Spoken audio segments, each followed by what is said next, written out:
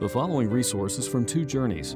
Two Journeys exists to help Christians make progress in the two journeys of the Christian life, the internal journey of sanctification and the external journey of gospel advancement. We do this by exporting biblical teaching for the good of Christ's church and for the glory of God.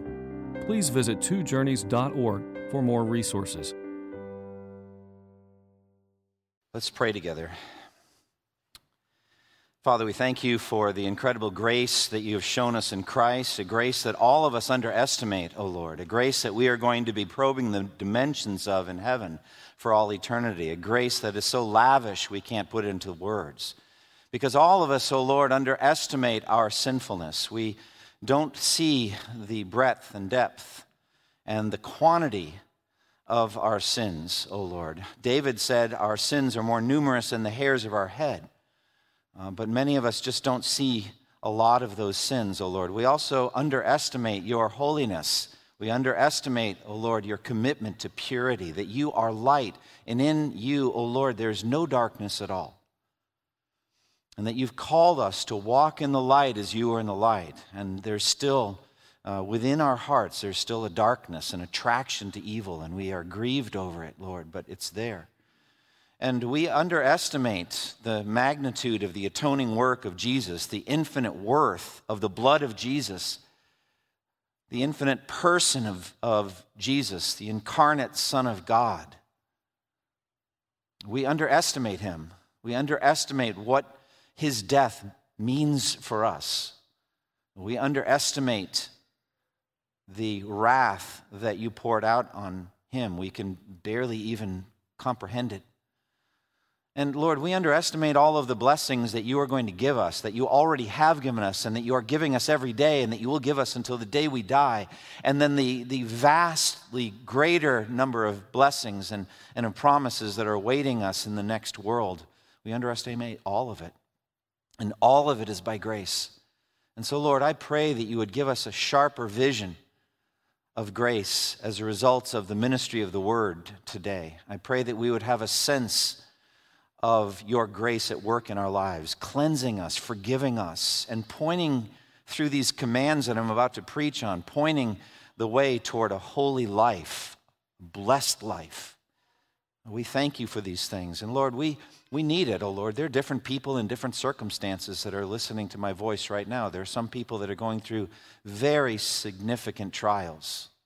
They're feeling the weight of those trials. They feel the pain of them. Perhaps even their knees are beginning to buckle under those weights. They can feel it. And you tell us to strengthen the feeble knees and the weak arms. And Lord, we know only the Spirit can do that through the ministry of the Word. So we pray that would happen. But I also pray, Lord, that we would have attentive eyes and ears to each other, and that we will shepherd one another and pray for each other and stand in each other's burdens and lift them up in prayer and through words of consolation, encouragement. Lord, we know others are just going through the day-to-day struggles of life. No overt burdens, but just the challenges of raising a family or of living a holy life in this corrupt and sinful age, or being a godly employee or a good neighbor, a good witness. Lord, these are burdens that go on. And so I pray that you would just be strengthening each person here. Lord, the greatest burden of all is to be lost, to be outside of the gospel, to be on the outside looking in. And yet even there's grace. In that anyone hearing my voice, those people have been drawn to this moment. For such a time as this, the word of God is being spoken, and that they can hear the gospel of salvation, and by believing they can have life in the name of Christ. So we pray for all of those things. Lord, I pray that you'd make us lights shining in this very dark place. God, just make us lights. Help us to be filled with a sense of the greatness of heavenly glory in the world to which we are going, and that people would ask us, because we're so obviously filled with hope, that people would ask us to give a reason for the hope that we have. Now be with me as I preach on these commands that Andy just read, the 5 commands that Paul gave so long ago to the Corinthian church. Lord, press them into our hearts. Oh Lord, help us to be able to fulfill them by the power of the Spirit. Now we pray in Jesus' name. Amen. So I ask that you turn in your Bibles to the text you just heard read by Andy, 1 Corinthians 16. We look at 5 closing commands. Right now I'm listening to an audiobook, a biography of General Ulysses S. Grant, the Union General. I love listening to audiobooks. I love biographies, and this one's on General Grant. And one of the author's themes is what made him such a great general was his ability to give sharp, clear, decisive commands that brought order out of chaos, especially in the heat of battle. Grant was an amazingly cool commander. He was clear-headed in the maelstrom of whizzing bullets and exploding shells and screaming men and the undulating, frenzied action of a battle. He was clear-minded at times like that. He was able to size up the need of the moment and of the position and give decisive commands that would position his army for victory. He could do this again and again. For example, at the Battle of Shiloh, after General Grant's army was caught by surprise and they were running basically pell-mell from the battlefield, Grant arrived just in time and rode all over the battlefield, assessing the need of the hour, and gave critical commands to bring order out of chaos. He did the same thing when he arrived in a different circumstance at Chattanooga, where the Army of the Cumberland, the Union Army, was surrounded with the Confederate Army on the heights, and they were being starved to death. There was no food supply. And Grant arrived, evaluated the situation, immediately sat down at a rudimentary table, a little desk there, and started writing orders on pieces of paper and letting them fall to the ground, pell-mell, and just would write more commands and they'd fall to the ground, and more commands. And when he needed something from another table, he wouldn't stand up. He would just move over in the same seated crouch and get the stuff from the other table and go back and continue to write. And when he was done, the floor was covered with these commands. He got done, he collected them, read them over, arranged them, and handed them each to the appropriate person. Laser focused, and the ability to give clear commands that brought order out of chaos. All the great commanders have been able to do this. Napoleon was known for this. He was keeping 4 secretaries going at once, just the ability to give sharp, decisive, even detailed commands. But none of these men can come close to the clarity of the Holy Spirit, operating through the Apostle Paul to give clear commands to God's people that are transcultural, that last in every generation all over the world, bringing order out of chaos for us. The commands of God, these 5 short, clear, sharp commands to every generation of Christian. Look at them again, verse 13 and 14. Be watchful, stand firm in the faith, act like men, be strong, and let all that you do be done in love. So these commands somewhat sum up what Paul wants to say to this dysfunctional, messed up Corinthian church. Now I feel like with so many sermons I preach here in Corinthians, I think we've earned the right to say that. This was a dysfunctional, messed up church. Not trying to be insulted and not trying to say we're any better. I hope we're better. But it was dysfunctional and messed up, as we've seen across these chapters. It was ridden with factions and divisions. It was immature, worldly, and carnal, acting like babies spiritually. They were yearning for the approval of the world in very inappropriate ways.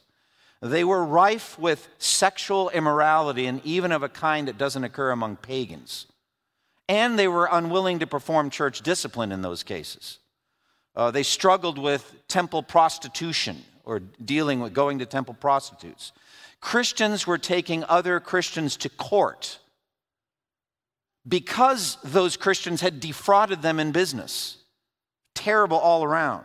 They had improper views of marriage and of singleness. They had problems with meat sacrificed to idols at every level. They had problems with the Lord's Supper, even the Lord's Supper. They had problems with spiritual gifts. They gave primacy to certain gifts and denigrated others. And they had a fundamental problem loving each other. They didn't love each other as they should have. Some were even saying that resurrection from the dead cannot occur, does not occur. And in all of this, they were forgetting the 2 reasons why God leaves all Christians on earth: the internal journey of holiness and the external journey of witnessing to a lost world. They weren't doing those things as they should have done. What a terrible mess. That's why I call them a dysfunctional church. And yet, I think in a very wholesome way, I'm glad that they were dysfunctional and that God, the Holy Spirit, addressed their dysfunctionality in a timeless way through 1 Corinthians. And it's going to take a second epistle, 2 Corinthians, to continue to address the problems in this church.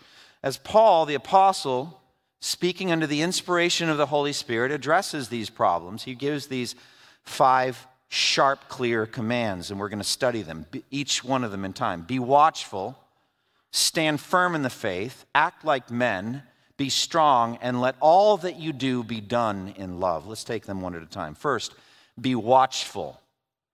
This is a call to be vigilant in the Christian life. It implies danger, even a danger that comes unawares or perhaps by stealth. It implies danger, but it implies other things that call for watchfulness as well. It implies waiting, persevering and waiting, watchfulness. The contrast, perhaps, would be sleepiness or slumber. So a sentry standing watch throughout the night during wartime can be executed for falling asleep at his post. Why is that? Because really the fate of the whole army is in the hands of the sentries at night. The soldiers are vulnerable. They can be killed in their beds by an enemy that comes up by stealth. And so the sentries have to stay awake through the night. Vital. So spiritual drowsiness is a severe problem in the Christian life. A kind of fog, a spiritual fog, can fill our minds and cause us to underestimate the circumstances that we're in spiritually and even physically. We don't really see what's happening, the circumstances right around us or in our age. A fog can come in and we can get sleepy or drowsy. And I see that. I see it in my own life many times. And I see that in Christians in this church and in our time. A spiritual drowsiness that underestimates the dangers of the day. The worldliness, the encroaching worldliness that I see more and more happening in the church, in our generation in American Christianity. It has the effect of dulling our senses. We become not sharp anymore and hardening our hearts. And then we can gradually tolerate, become okay with things that the Bible screams out against. So there becomes a gap between the language of sharp warning in the Bible and the way we're living and thinking about those topics. We are sleepy, drowsy. So the Bible calls on us, not just here, but in many places, to being watchful and vigilant, not drowsy. So what are we supposed to watch for? Well, watch for Satan and his demonic cohorts. 1 Peter 5:8 says, be self-controlled and alert. Your enemy, the devil, prowls around like a roaring lion seeking someone to devour. A number of years ago, I went on my first mission trip, 1986, to Kenya, and we went out on safari, and it was pretty exciting. We were out in those cool-looking Jeeps and out there, and we saw some exciting things. Imagine going on safari out in lion country, maybe in Tanzania, not that, place I was at near Nairobi, but I mean further out into lion country. And you're out there, and you decide you want to sleep under the stars. You're going to take a ground cloth, and you just love, you're just away from all the light pollution, and you just love how the stars look here in Africa. Do you realize what a fool you are? Do you understand that lions are nocturnal? All right? Do you have a sense that they might be interested in you, putting it mildly? Well, that's a picture of how some Christians are spiritually. They're not self-controlled and alert. They don't understand that their enemy, the devil, is prowling after them, looking for someone to devour. 600-pound beast, devour. That's the image. So Paul says we ought to be, not unaware, but I'll just say aware of Satan's schemes. He says that in 2 Corinthians 2:11. We are, in order that Satan might not outwit us, for we are not unaware of his schemes. Think of a scheme. It's an evil plot, an evil plan. There's an intelligence, a dark intelligence to it, a combination of things that led to your demise, to your sin. There's schemes. We need to be aware of it. So watch in reference to Satan and his demons. Jesus said to his disciples to watch and pray. You remember how he was praying in Gethsemane. Jesus was pouring out his heart in prayer, getting ready to die for us.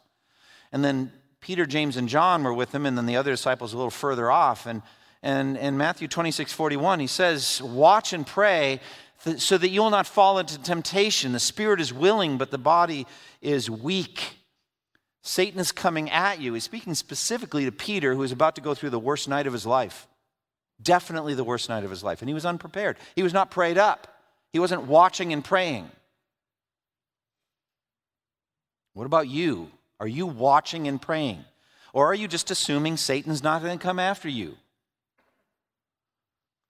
Paul said to Timothy, watch your life and your doctrine closely. 1 Timothy 4:16. What does that mean? Watch your lifestyle. What habits are you in? What are your patterns? What are your habits? What are you doing now consistently? There are good habits and bad habits. Are you into some bad habits? Watch it. What's happening in your life? Watch it closely. And watch your doctrine closely. Are you morphing doctrinally in a very bad way? Are you letting worldliness affect the way you see Christian doctrine? Watch your life and your doctrine closely. Are you drifting away from Christ? That's another image. Hebrews 2:1 says, we must pay more careful attention, therefore, to what we have heard so that we do not drift away.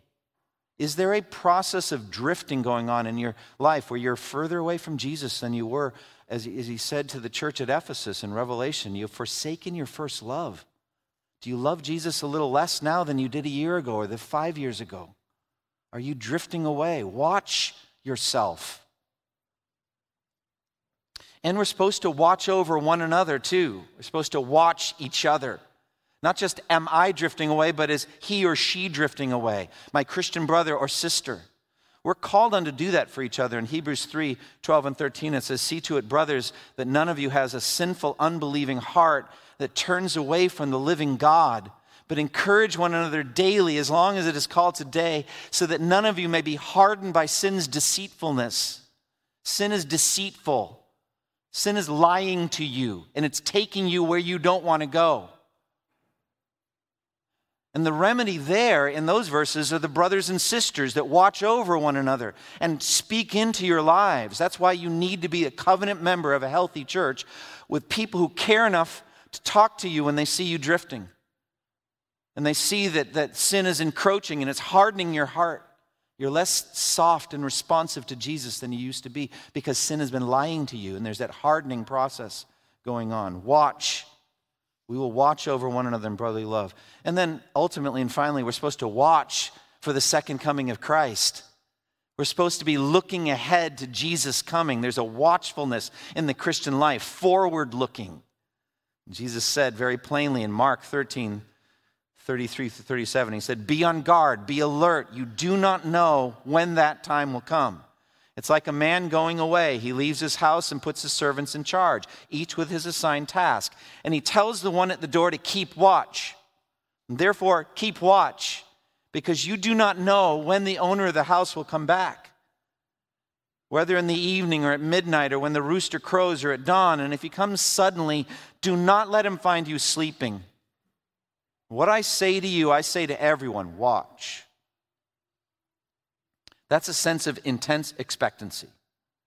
Ready at any moment for the Lord to come to you. Now, he's either going to come and take you out of this world by death, and you do not know when that will be. Or he's going to come in the clouds and end human history, and you do not know when that will be. And you need to watch and be ready. Secondly, stand firm in the faith. So be watchful, first command. Second command, stand firm in the faith. Now this phrase, the faith, is doctrine. It's not just stand firm in your faith or in faith, but it's stand firm in the faith, in this set of doctrines, these set of teachings that come from Scripture, from the Holy Spirit, through the Bible.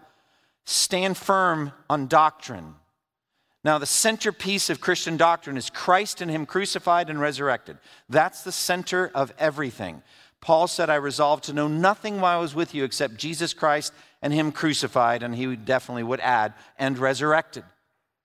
Christ crucified, Christ resurrected, that's the centerpiece of the gospel. Stand firm in that. Now, the Greek word stand here I like is stako.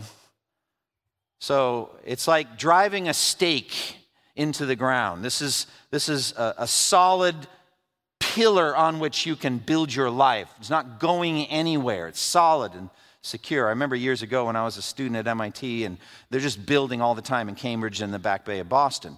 And they're still building, still going on. They're just always developing that area. What's interesting is that that part of Boston is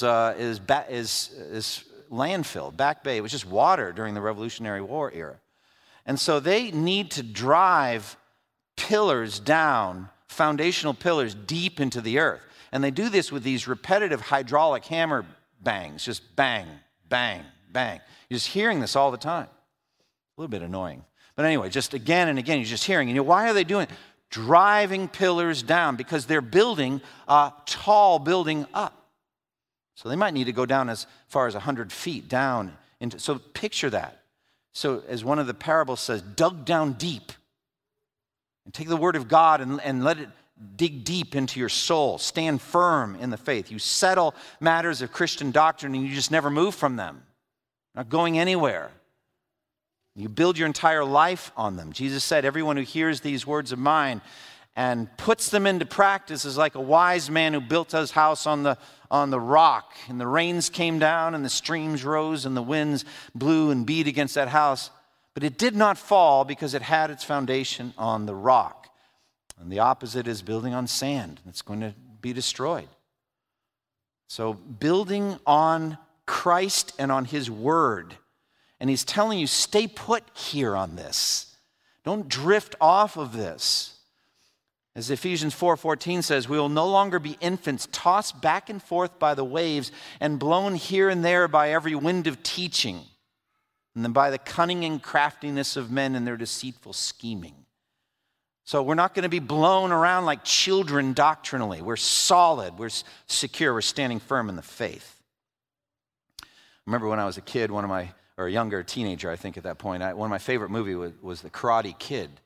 Some of you have seen that movie. Some of you are like, boy, Pastor, are you dating yourself? Oh, I'm dated. It's who I am. But anyway, Karate Kid. Now, some of you have seen it. It's this Japanese man, Mr. Miyagi, who takes a young teenage boy, Daniel-san, under his wing to teach him karate. And one of the most important lessons he teaches him is the lesson of stability, of being stable on your feet.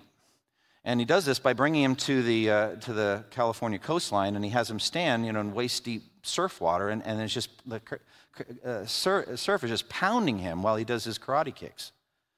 And the idea is just learn how to be balanced and strong on your feet. He also takes him out to a little pond, I guess, in some little dinghy, and has him stand up on the prow of that little boat, and it's kind of wobbly, and he has to learn balance. He has to learn how to be stable and balanced. And then at one point, you see him up on a pillar, like a pier kind of pillar, a short thing, but he's up on it. And he's standing on one foot and learning this kick. Plot spoiler by which he wins the competition. But at any rate, he's there. I mean, I can't spoil a movie that's that old. I mean, if you haven't seen it, it's your problem. But he's up on a pillar, balanced on one foot, and then he kicks with it.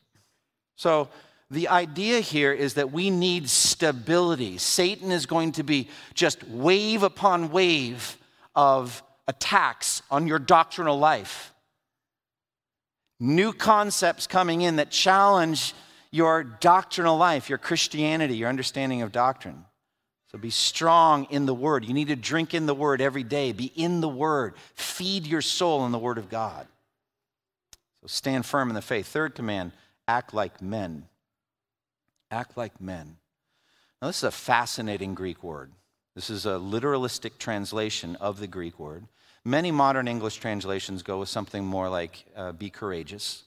And in the end, I'm pretty much going to get there, but I want to stay close to what the Greek actually says. And it's an interesting word here. There is a word, a Greek word, often translated man, but less so now as we have more inclusive language on gender, but anthropos, from which we get anthropology. And that would be usually just generally human being. Human being. But then there's another word translated man, which means man as opposed to woman, male as opposed to female, andros. And this is that word turned into a verb. So act like that. Act like a man. So the KJV, fascinating, says, quit you like men. Isn't that great? What does that mean? Quit you like men. Well, it's in the imperatival form in Elizabethan English. So you must acquit yourself like a man would. That's the idea. Quit you like men. So one incredible story from church history in the year AD 185, the 86-year-old Christian hero Polycarp, a bishop in Smyrna, was seized, arrested, and brought in as the leader of the church at Smyrna to face trial for being Christian. And he was brought into this seething amphitheater of enemies of the population, and they wanted him dead. And he was going to be questioned for his faith. And as he came in, the account says that he heard a voice from heaven saying this: "Be strong, Polycarp, and play the man." Be strong, Polycarp, and play the man. I think that would be a similar concept here. So we need some background. We need to understand Paul's context, and then we need to understand our context to bring it across.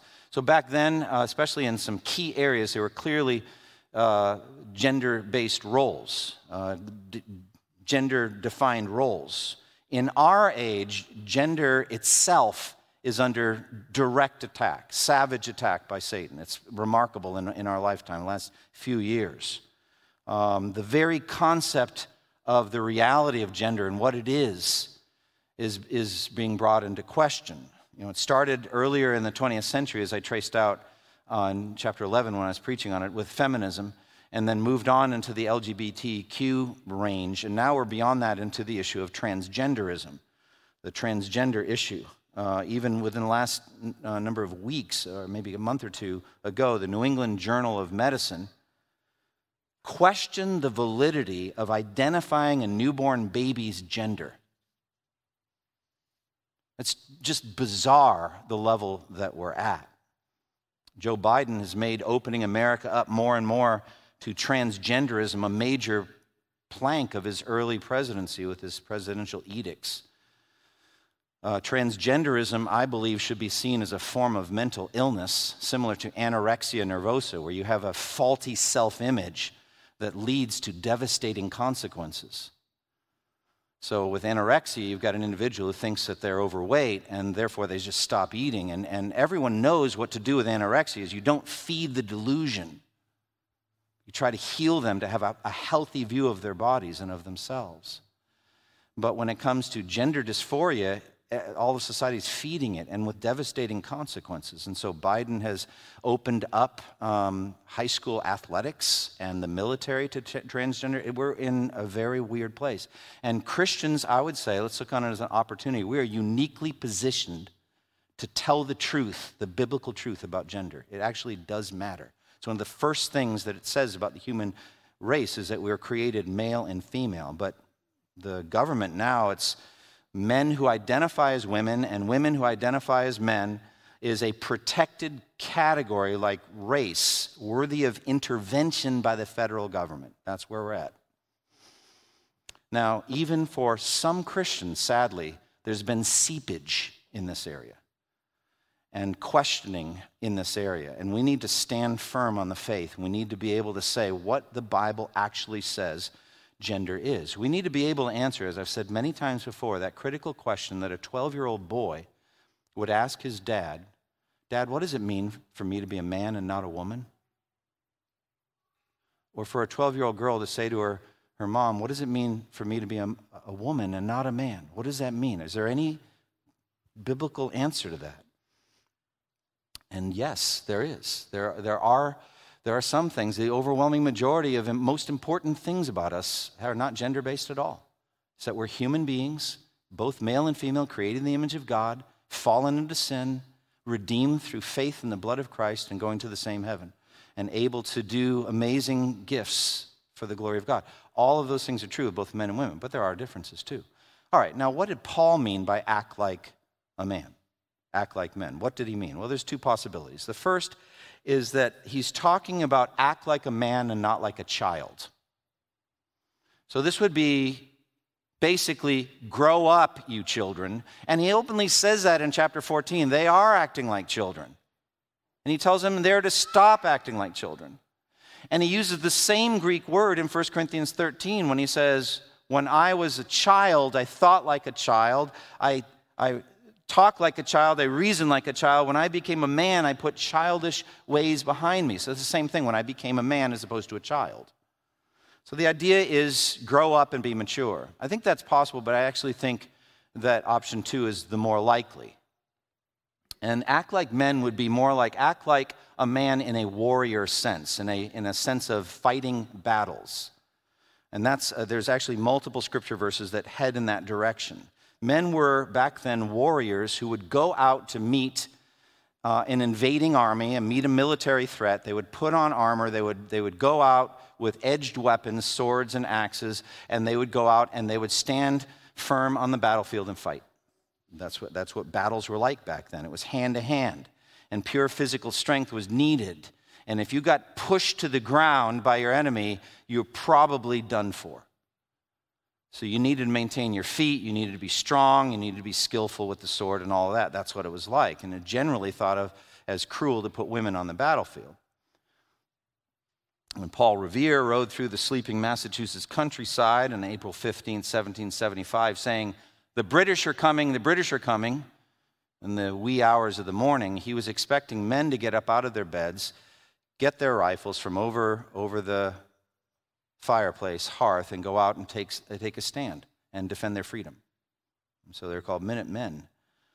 They were called on to man up, I guess, or act like men, to go out and meet the enemy with valor and defend those who couldn't defend themselves. This required manly strength and manly courage. Now, in our military context, things are very different, aren't they? With the development of military technology, I mean, just starting with guns, a child can pull a trigger and kill a man, a warrior, much bigger and stronger. Anybody could do that. If you can fly a drone and push a button, you can destroy a whole village. If you can push the right button with the right code, you can take out a whole city with an ICBM. It doesn't take any strength to do that. And so women fighting in the military makes more sense to our age, although it still has certain issues and a lot of pushback, but more sense than it did back in those days, in Paul's days. So the question that's in front of me in the series of 5 commands, is this a command for everyone? Or is everybody needing to act like a man? Or is this just a command for men to act like men? Well, is it for everyone? Home base, no. Women aren't being told, act like a man.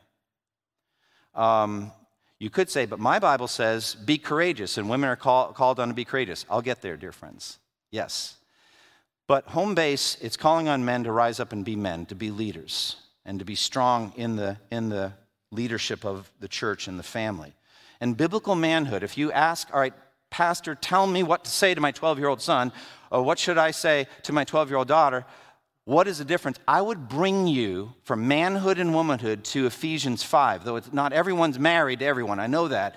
But home base for me, thinking about biblical manhood, is Christ as a man laying down his life for the church. And the wife responding to that godly male leadership.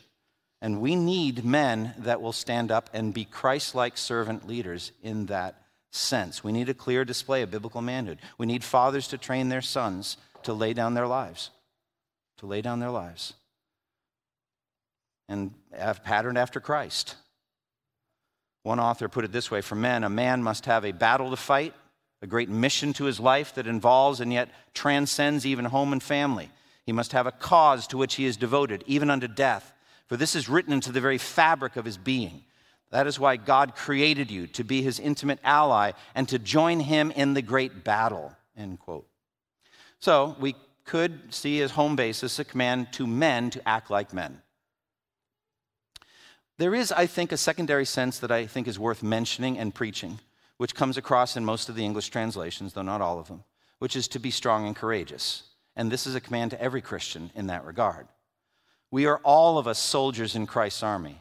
All of us have to, Ephesians 6, put on the full armor of God and take our stand against the devil and his power. Every Christian has to do that, male or female. That image is very strongly masculine, but no one would say that only men are to put on spiritual armor and fight. No way. All of us have to take up the shield of faith, we have to take up the sword of the Spirit, and we have to fight. We have spiritual battles to fight so that we are holy and fight temptation, and that we can courageously advance the gospel. Some of the most courageous human beings in history have been women, sisters in Christ, who have stood for Christ at the tribunal and were willing and did lay down their lives for the gospel. And we're going to meet these dear sisters in Christ when we get to heaven. And so God is commanding all of us to show that level of courage. Act like men. Fourth command, be strengthened. The verb is passive, not be strong so much as receive strengthening. That might be a way to look at it. Be strengthened. Not something that we generate in and of ourselves, but something that we are commanded to receive. And the implication is from God. Receive this strengthening. Fundamental to this is a sense of the need for ongoing strength in the Christian life. Daily life saps us. It saps our strength. It drains us. We feel less strong at the end of the day than we did at the beginning, even spiritually. Living in this world, constantly assaulted by the world, the flesh, and the devil, drains us. We feel weary. It's draining. And dealing with the sorrows of this life, the afflictions, the diseases, the disappointments, the pain, the emotions, saps our strength. And so we need ongoing strength for personal holiness and for witness. And so it's be strengthened here. I think about Isaiah 40. Even youths grow tired and stumble, and young men stumble and fall. But those who wait on the Lord will renew their strength. They will run and not grow weary. They will walk and not be faint. I think that's the idea. As it says in Psalm 23, the Lord makes me lie down in green pastures. He leads me beside quiet waters. He restores my soul. So you just need to get quiet before the Lord. You need to meditate on some strengthening promises of God. You need to be in his presence in prayer and feel your spiritual battery get recharged. I really think that's what Sunday should be about. I'm not a Sabbatarian, but there's some restfulness that comes on Sundays where you worship, and then you might spend this afternoon just doing that in the presence of God through the Scripture, reading your favorite Psalms or some account of the life of Jesus, and you find your battery getting recharged. You find yourself renewed in your strength. Ephesians 6:10, as I've alluded to this just a moment ago, says, be strong in the Lord and in his mighty power. And part of that strengthening is recognizing your weakness. Paul said, when I'm weak, then I'm strong. Well, that's not a complete statement. I think what he meant was, when I'm weak, I'm strong when I take it to the Lord in prayer. When I realize I can't do this, God, I'm coming to you, would you please strengthen me? Then I'm the strongest I can be. So that's what I think of. I think of be strengthened. And fifth, do everything in love. Do everything in love. The final of these 5 commands, it just to some degree sums up everything. It literally says, let all your things be in love. Everything you do, be in love. Now, I went back and counted. I devoted 10 sermons to 1 Corinthians 13. I'm not doing that again this morning. But 1 Corinthians 13 is just a vital analysis of of love in the Christian life. If I speak in the tongues of men and of angels, but if I have not love, I'm a resounding gong or clanging cymbal. If I do any spiritual gift ministry, but if I'm not a loving man or a loving woman, a loving person, it's nothing. It actually is detrimental. And then those sweet verses, I would commend them to your meditation. Convicting, but powerful. 1 Corinthians 13, 4-8. Love is patient. Love is kind. It does not envy. It does not boast. It is not proud. It is not rude. It is not self-seeking. It is not easily angered. It keeps no record of wrongs. Love does not delight in evil, but rejoices with the truth. It always protects, always trusts, always hopes, always perseveres. Love never fails. Just take those verses and just pray them into your soul. Pray them into your marriage. I read them, I was just convicted with how I was being as a husband. I want to be patient and kind and humble. And so it is with all of us. Just let everything you do be characterized by these kinds of words. Let all your things be done in love. It's the capstone. And I think even if you did all these other commands, if you didn't have love, it would be worthless. If you were extremely vigilant, and if you stood rock solid in the faith, and if you were a bold and courageous warrior for Christ, and if you were amazingly strong, having been strengthened, but you were an unloving person, you would do damage to the church of Christ. Love is the capstone. All right, applications. 5 straightforward commands. Be watchful, stand firm in the faith, act like men, be strengthened, and do everything in love. Now, these are commands. This is one of the most helpful insights I've ever had about Christian law or law in the Christian life is whenever you have commands, turn them around as promises. Just make them promises. This is what you've commanded me to do. Now do it in me, Lord. Do these things in me. Take them up to God in prayer and ask Him to fulfill all of these things in you. Now, which of them is speaking to you particularly? Do you feel yourself sluggish or sleepy or drowsy in the Christian life? Ask the Lord to wake you up. Ask the Lord to make you aware of what's going on in your life and in your world. Remember years ago I went skiing with some friends in New Hampshire. And I was living in Massachusetts. Drove up 3 hours to the ski resort area. Just spent the day there. All day skiing. At the end, they very kindly treated me to a very big dinner, nice dinner. Got in my car in the dark at 8:15 for my 3-hour-plus drive back. You know what happened? Within 20 minutes, I was almost asleep at the wheel. Straight out asleep. I'm like, I'm going to die tonight. I'm going to literally die. I'm going to die tonight if I don't stay awake. So I pulled over, and that car had rolling down windows. Now I'm really dating myself. Some of you rolled down windows years ago. None of us don't even know what I'm talking about. It's also because you've never hung up a phone either. You think you have, but you never have. You've clicked off, but you didn't hang up. But I pulled over, rolled down the 4 windows in northern New Hampshire in January and drove home. I was sick 2 days later. But I was alive. And the wind that blew in was chilly and terrible and very effective.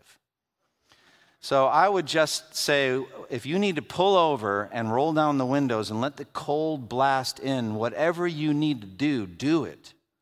Are you standing firm in the faith? Are you strong doctrinally, or do you feel yourself flickering? Do you find yourself, like take transgenderism, do you say, well, maybe, who knows? If you're flickering, just go back and say, there's no doubt about this in the Bible. God's not flickering on this. Why am I? What's going on with me? Make me, God, rock solid in my faith. So are you reading the Bible regularly? Are you strengthening your soul with sound theology? What about your boldness and courage as a warrior? If you are a man, are you acting like a man as Jesus would have you? Are you acting like a Christ-like man? And if you're raising young men, are you raising them to be Christ-like men? Whether they are ever husbands or not. To just be Christ-like leaders. And concerning all of you, are you fighting courageously? Are you fighting your lusts? Are you putting on the spiritual armor and fighting for holiness? What about evangelism? Are you being courageous? Are you bold as a lion? What about being strengthened? Do you feel weak? Do you feel like you just need, well then, if I could just urge you, spend this afternoon well. Spend it wisely.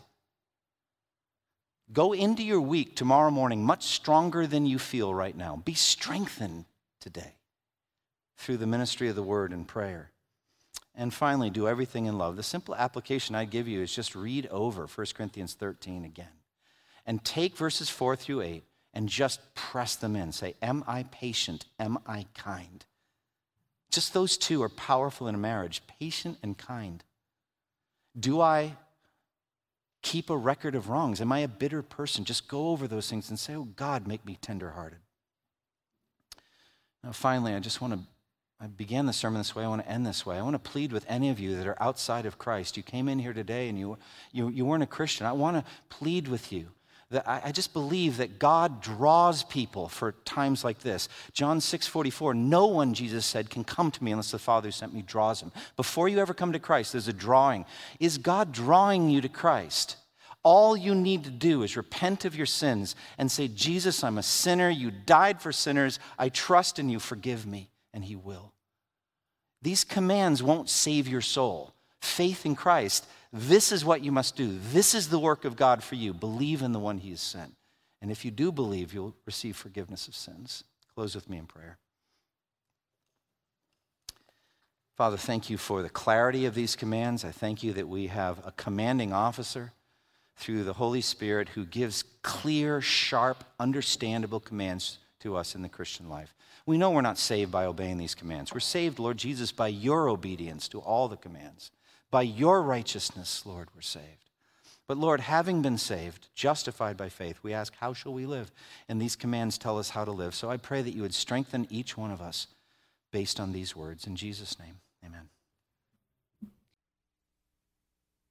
Thank you for listening to this resource from twojourneys.org. Feel free to use and share this content to spread the knowledge of God and build his kingdom. Only we ask that you do so for non-commercial purposes and in accordance with the copyright policy found at twojourneys.org. Two Journeys exists to help Christians make progress in the two journeys of the Christian life, the internal journey of sanctification and the external journey of gospel advancement. We do this by exporting biblical teaching for the good of Christ's church and for the glory of God.